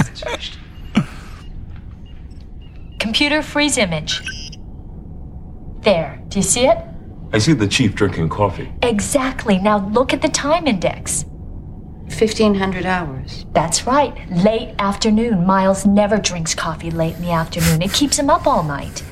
Maybe he made an exception this time, working long hours under a lot of stress. I know my husband. He never drinks coffee late in the day. Maybe he isn't drinking coffee. Maybe it's tea. I checked the data clip. It contained a spectroscopic analysis. The liquid in Miles' cup consists of vegetable-based oils and caffeine. It's coffee, all right. You're suggesting someone tampered with this recording? Yes, I am, and I want to know the reason why. Lieutenant, when were you planning on bringing the Ganges back from Tulani 3? Tomorrow. I don't see any reason to wait, do you? I'll leave right away. Good. I'll come with you. So here's what's so bizarre here. Mm-hmm. She makes this wild stab that seems like from the outside is like, you're saying your husband is alive because he's drinking coffee. That to on the outside, you would think, oh, that's insane. And so I thought, oh, well, maybe they'll have Sisko kind of like, humor her, and then he'll realize the other clues aren't fitting, and then it's, and then it sort of comes together. He immediately is all in. He's like, absolutely. So the show is saying, this is what I liked at this point. It's like, oh, this is great. They're having Keiko with her knowledge of O'Brien. And then I even like that she checked to make sure it was coffee. Like that she fucking did the work and she knows her husband better than anybody. And that's what Sisko is vibing on, of like, I trust Keiko. And it's all bullshit. Like, she's totally wrong. Until, sure. So it's like, he makes this, but in retrospect then, why is Sisko so all in on her? Because of what you said. But she doesn't know O'Brien. He doesn't know she's wrong. They don't know that. No one there is like, no, I've seen Chief drink coffee. Well, this is an example of what I would say the show doing her dirty. This character dirty. It's basically saying, well, Sisko, I mean, it's lucky that Sisko saved him, but Sisko was wrong to listen to Keiko's crazy rantings about he doesn't drink coffee late in the day. I mean, I think it's also just like a situation of let's humor her. I don't feel like that's the vibe, though. Let's go take a look and see what's happening. See if there's anything out of the ordinary. Do you feel like it's a humor her vibe? I feel like he's like, well, do you mean that this is faked? Oh, well, all right, then we should go down the planet. Yeah, because he would have shown up with a security force. He would have shown up with more than one runabout, knowing that he was outgunned. It would have been a much different posture he would have arrived there with. I don't know. I mean, I that's valid, but I don't feel like... Now he's like, okay, I'm going to walk around that lot, kick the tires, see what I think. Maybe, but I don't feel like Avery Brooks is performing it like he doesn't believe that something's up. He feels to me like he's like listening to Keiko and is like, you're right, this is weird.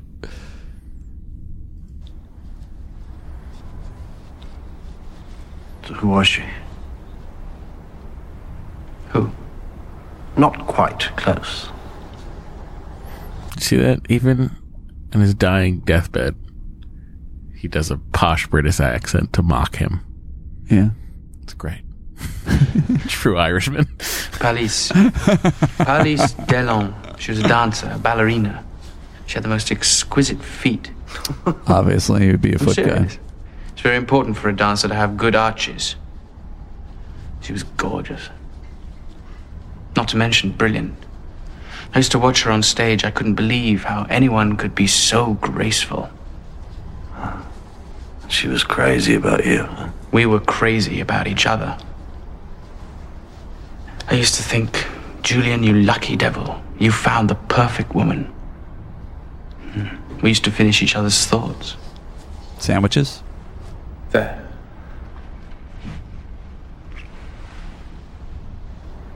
What do you think? Good. Put it back in the comm panel. I thought something was going to happen when he put it back in the comm panel. They take a lot of time with it. That didn't occur to me, actually. So he basically makes a big deal about how in love he was with her, and then it's just sort of like, but I wanted to go to Starfleet. Yeah, so I left. right now. Yeah. Sorry, I didn't mean to cut him off. No, Sorry, that's okay. I apologize, happy to hear Julian. your shorter version of it, please. Yeah, that's essentially what happened. It's like he was more married to Starfleet. Mm-hmm. Which I get, you know. Because you're married to this podcast more than you are to Dory. Yeah, totally. This podcast is my wife. Retuning my wife. The RF oscillators. So what happened? With you and police? What happened is I graduated. Her father was the top administrator at a medical complex in Paris. He offered me a job, promised I'd be chief of surgery within 5 years. But you would have to give up your Starfleet career. I can't tell you how close I came. But here I am. You made your choice. Yeah. Sometimes I wake up in the middle of the night and I think to myself, will I ever find anyone that wonderful again? The oscillator's working, but the frequency is still fluctuating. Let me take a look. Ah!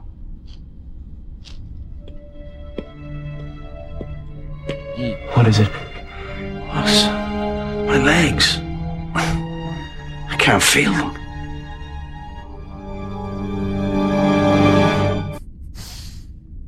How do we escalate this? I don't know. Give him a problem with his legs or something. Commander Sisko, what a pleasant surprise. I take it you're here for your runabout? Yes. That's correct. I've also brought coffee. Do you like to drink coffee? I'm to leave for the memorial service on Talani Prime. You're welcome to accompany us. Perhaps we will. But first I'd like to see for myself where the accident took place. Of course. While you're on the cruiser, I think I'll beam over to the Ganges and take a look around. Good idea. Dex is on the case. She's trying to find the clues. She's got to make sure, Tuvok would be proud. You must tell Keiko and Molly. You tell them yourself.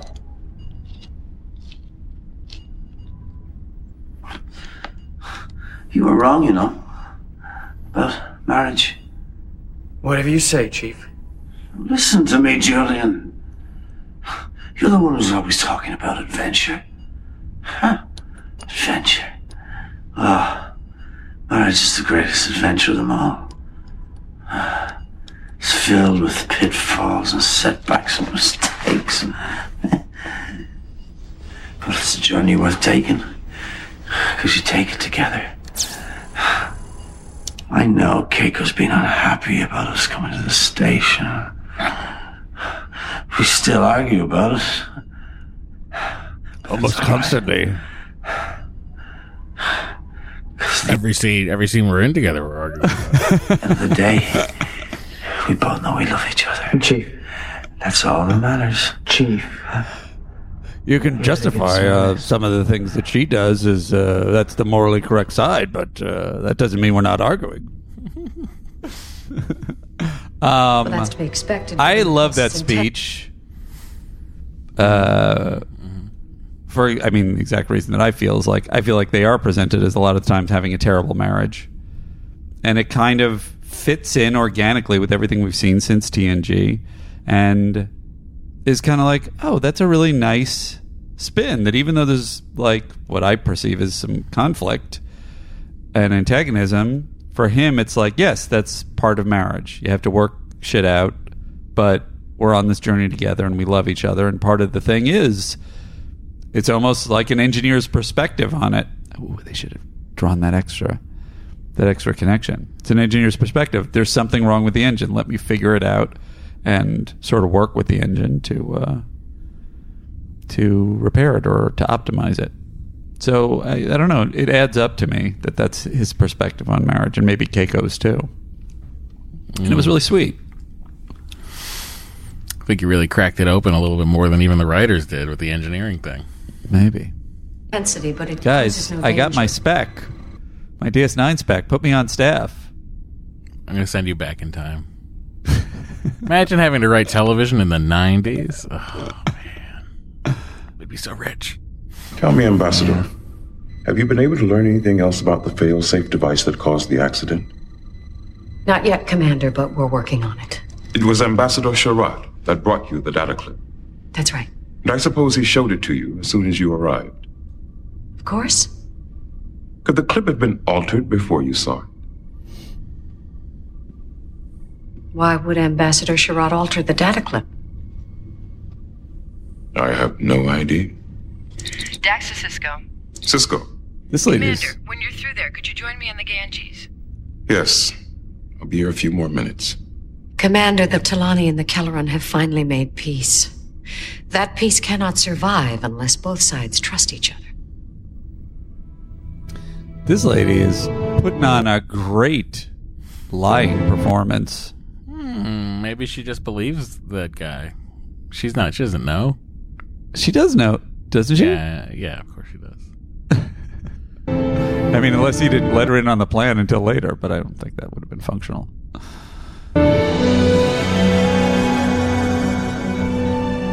What have you got, Dax? It looks like someone erased 5 seconds from the Ganges computer log. What do you got? At first I thought it was just some kind of power fluctuation, but when I checked the log's memory core, it showed traces of a remote transport command. Did you find any indication of transport activity at that time? Nope. And you're saying somebody erased it later on? Look at the time index when the call for transport came in. 1534. That's a full 3 minutes after the accident on the Tulani cruiser. Which means if either Chief O'Brien or Julian made that request, They would have been alive after the fail-safe device went off. Yeah, Lieutenant Dax is really on it. She figured out that the timeline doesn't add up. Don't thank me. Thank Keiko. Ever talked to that ballerina of yours? Not since I left Earth. Although I masturbate to her constantly. Maybe you should. Well, maybe You one day I know, will. sometimes it's different scenarios. Mostly feet things. Yes, of course. Well, usually at a shoe store. I've got socks. I have a very complex hologram program set up for her. The pause in the middle really made Why would she be the one that comes down there? Yeah. Ambassador Tisha, am I glad to see you? Chief O'Brien was infected by the harvesters when for this reason? your ship. They killed all of the scientists. Not all of them. You're too late, Sharat.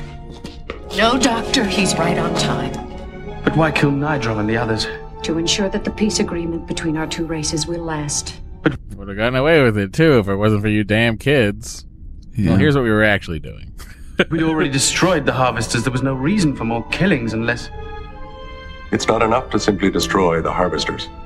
We have to be sure no one can ever recreate them.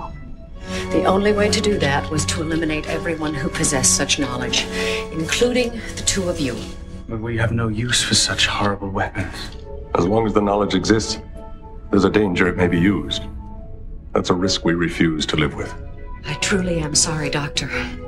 But at least you have the consolation of knowing that your deaths will be for a noble cause.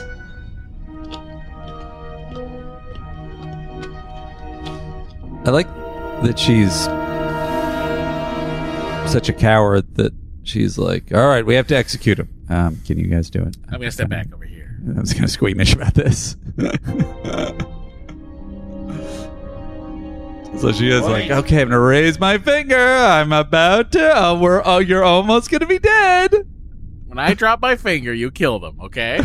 I want to die on my feet.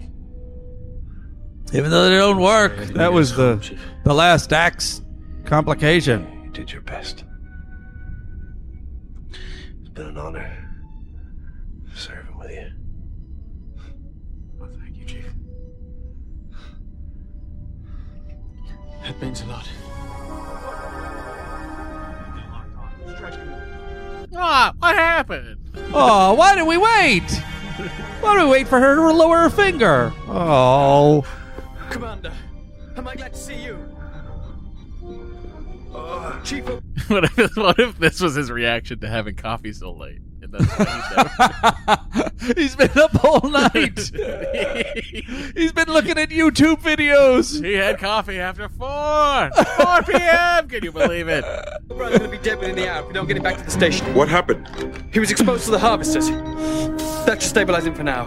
He tried to listen to Star Trek engine hum, but it didn't get him to sleep. We would have been if the Talani and Kellerans had their way. They're killing everyone involved with the Harvesters project. The Talani cruiser's coming this way. They're hailing us. Ignore them. Send a general distress signal on all Federation subspace for affecting sensors as well. Blah, blah, blah. All short-range sensors are useless. Which means theirs are useless too. So I like this. You're often talking about the Cisco ability in battle situations, which I haven't really seen yet. And I really like that he figures it out.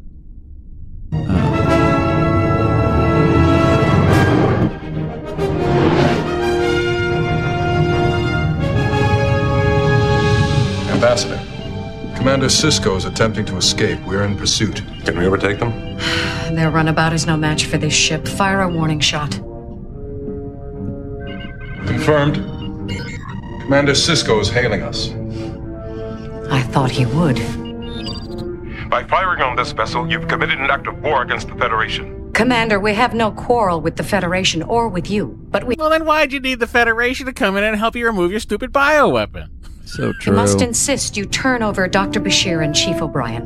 Why? So you can murder them? Unfortunately, Commander, your officers are the only two people left who've seen the data concerning the development of the Harvesters. They have no intention of using that information. You have my word. Their intentions are irrelevant. The fact is, the threat remains. Intentions are irrelevant. Commander, I know this is painful for you. It wasn't easy for us to order the deaths of our own people, but it is necessary. And if I refuse to turn them over? You can't outrun us and you can't fight us. We can destroy your runabout at any time. Lieutenant Dax and I have no knowledge of the Harvesters. Are you willing to kill us too? We'll do whatever we have to do to ensure our safety. Commander, you are running out of options. You have 1 minute to turn over Dr. Bashir and Chief O'Brien. You want them? You're going to have to take us all. It leaves us no choice. The runabout is turning. It's heading back in our direction. Full stop. He's preparing to fire. Employ shields. Shields employed. Put the runabout on screen. A nice touch. They say employ shields and not ray shields. I love that their shields have jobs and I don't. No, his phasers can't hurt us. Employ shields with benefits. Oh no! He's aiming his vessel straight for us. Man must be crazy. Like the gods. Phasers. Just like slice the runabout in half. I've never seen crazy. I've never really seen cool. any race of people do that ever. Yeah. And you never will see it again. Prepare to take the other runabout in tow. So her thing... Although maybe that didn't have its shields up. So. Her thing first is fire a warning shot. And I was like, why are they firing a warning shot? Because what are they going to do? And then they basically track through the whole conversation. But like, even if Cisco was like, all right, I guess you got us cold. You can have O'Brien and Bashir to murder them. Which she's got to know that he's not going to do. But even if he did... Doesn't she know she has a massive diplomatic incident, if not war, with the Federation then? I think that... like, she would have to kill all of them. I think there's hubris with those people. What do you mean? I think she's like... I think she does think it's going to be fine. What's the hubris? But even this whole episode is their hubris. This whole episode is there like, oh, well, here's our plan. This is going to work. We're going to bring in 2 people from the Federation. We're going to kill everybody involved with the thing. We're going to lie to the Federation about them being killed. There's going to be no repercussions whatsoever. We're going to send them this tape. They're going to believe everything we say. Even when they want to go visit the place where they died, we're going to bring them on there anyway because we have no problems. Like, it's all hubris. Right. I see. And it's like, yeah, if you give us those, then it's our original plan. And our original plan is so great because we're great and it's going to work. Thanks. Right. See you later.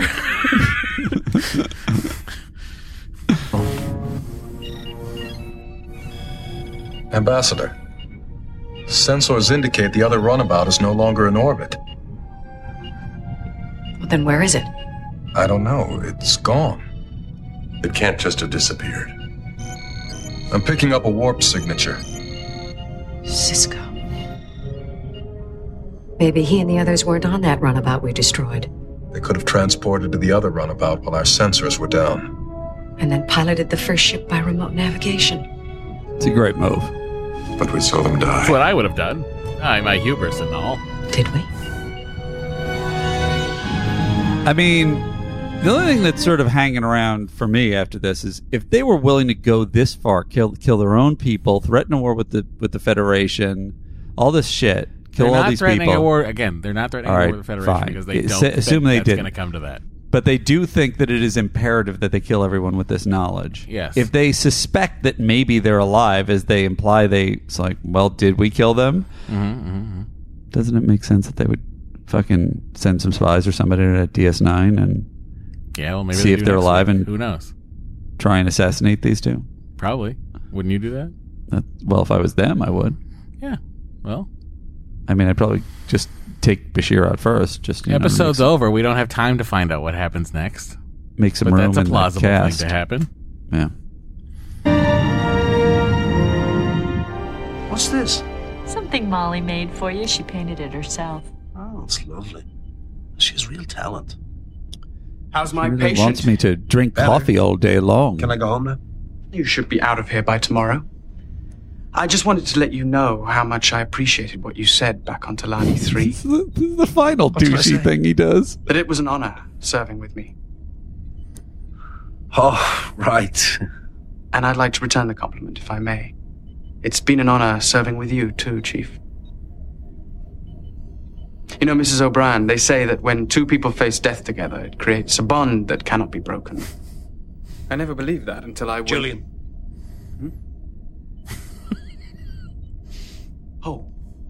Of course you'd like to be alone. I understand. You know what? The pieces are there. Before we get to this last weird thing, the pieces are there for this to be comedic to me in the way that I think they're intending, which is Julian's kind of a narcissistic blowhard, and O'Brien's kind of rolling his eyes at him all the time and is aggravated. And it's sort of there, but I don't think they play it comedically fully. And maybe it's just that Colomini is so good at playing it real. Oh, okay, so maybe that's it. They just heighten it and they find their zone, and they haven't found their zone yet. Because right now it just seems like this guy's an asshole and this guy's aggravated by him, and that's all I'm seeing. It's not like fun. He's like clearly like, oh, he's not paying attention to that this guy, his doctor, is not paying attention to the fact that this guy just got out of a life-threatening illness and wants to spend some time with his wife. He wants to still make it all about him. And it doesn't even feel like fun. It feels like, oh, God, this fucking guy.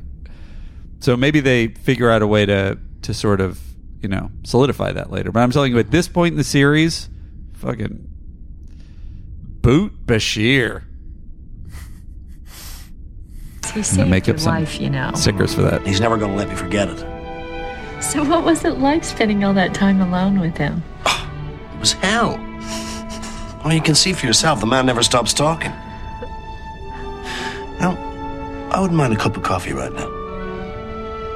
Miles, you never drink coffee in the afternoon. Well, sure I do. What are you, in Egypt? You do? You're not my husband. You're a replicant. Oh, that would have been a great late development. They replaced him. And just she stabs him in the side. I already put too many chips on this. I have to start smoking, and it's just a robot. It's a robot. She's right. He did. He does. Chief O'Brien, the real Chief O'Brien, does not drink coffee that late. Keiko, how could you do that to Keiko?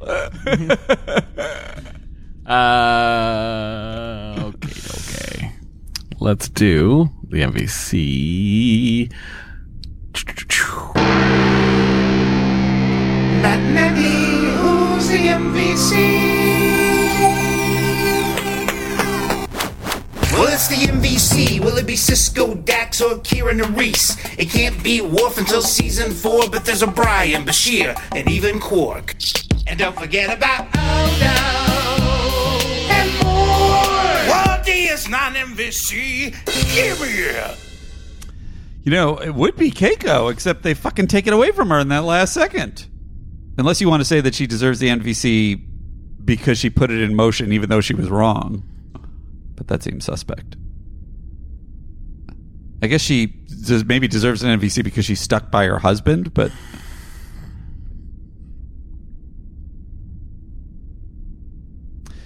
And then there's Cisco, who obviously makes the decision to go down. I think it might be Julian for keeping O'Brien alive.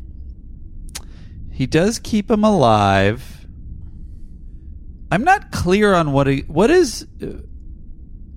Wait, did the thing that O'Brien was doing, or then later doing through Bashir, was that what allowed Dax to find them, or that didn't even come into play? It allowed everyone to find them. All right, so that could be O'Brien, but I guess it could be Bashir also. But if they're not there at that time, they still activate that communication thing, and only the bad guys find them. Mm-hmm. You know. Then it's Dax that sort of finds them. And then, of course, it's Cisco who comes up with that fancy strategy at the end to save them all. It's not that fancy. It seemed pretty fancy to me.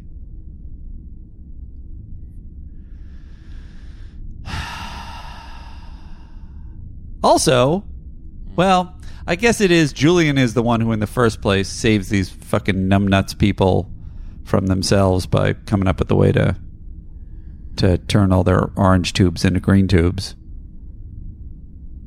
All right, fine. It's the incel.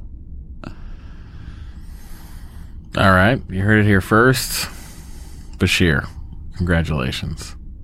You've done it. Gross. That one leaves a bad taste in my mouth. How many Andys does this episode get? You know, I said we should watch it, but I like the Keiko and... You did not say that. I started with, I guess, and then I sort of backed down from it. So it wasn't enthusiastic. No. And I definitely still at an I guess. I think it's maybe even a little lower, though. It's a good concept. I also... The twist of that both peoples are collaborating, but it's in the interest in their minds of peace and it is in the interest of peace, but it's just like this weird way they're going about it. That's kind of a cool turn. I like that everybody's chill and Cisco's chill most of the time. I think a lot of the things of like accepting that Bashir and O'Brien are dead as fast as they did, and then turning around when Keiko said he never drinks coffee as fast as they did, and then the coffee thing being weird, is all weird writing. The coffee thing being wrong. It's all weird writing. I don't know. I'm a little bit confused by this, but I will say, generally speaking, I kind of found it boring. I thought them killing everybody at the station was kind of exciting and crazy. And then the stuff with the ships at the end was kind of okay. I guess a 4.5. The hell is taking you so long? It was crazy. I'm really having trouble. I didn't like this episode, I will say, so it's a 4.5. It has some... it's a 5. It's middle of the road. I like some of the stuff, don't like a lot of the stuff. But the stuff I don't like is about equal with the stuff I do like. I enjoy the Bashir and O'Brien relationship. And, I didn't really think about it until we started the episode. But, yeah, I guess it is sort of the foundation of that relationship. You certainly reveal a lot about each of those individual characters in an interesting way. Yeah, and it's interesting enough that I think it's not bad. It's not certain. I think last week's episode was bad. I think this episode is watchable. Yeah, that's fair. So I'll give it a 5. All right. Great job. Good job. Gonna go fight with my wife because I'm married. And I'm going to be free and try and find a party. Disengage. Oh, yeah.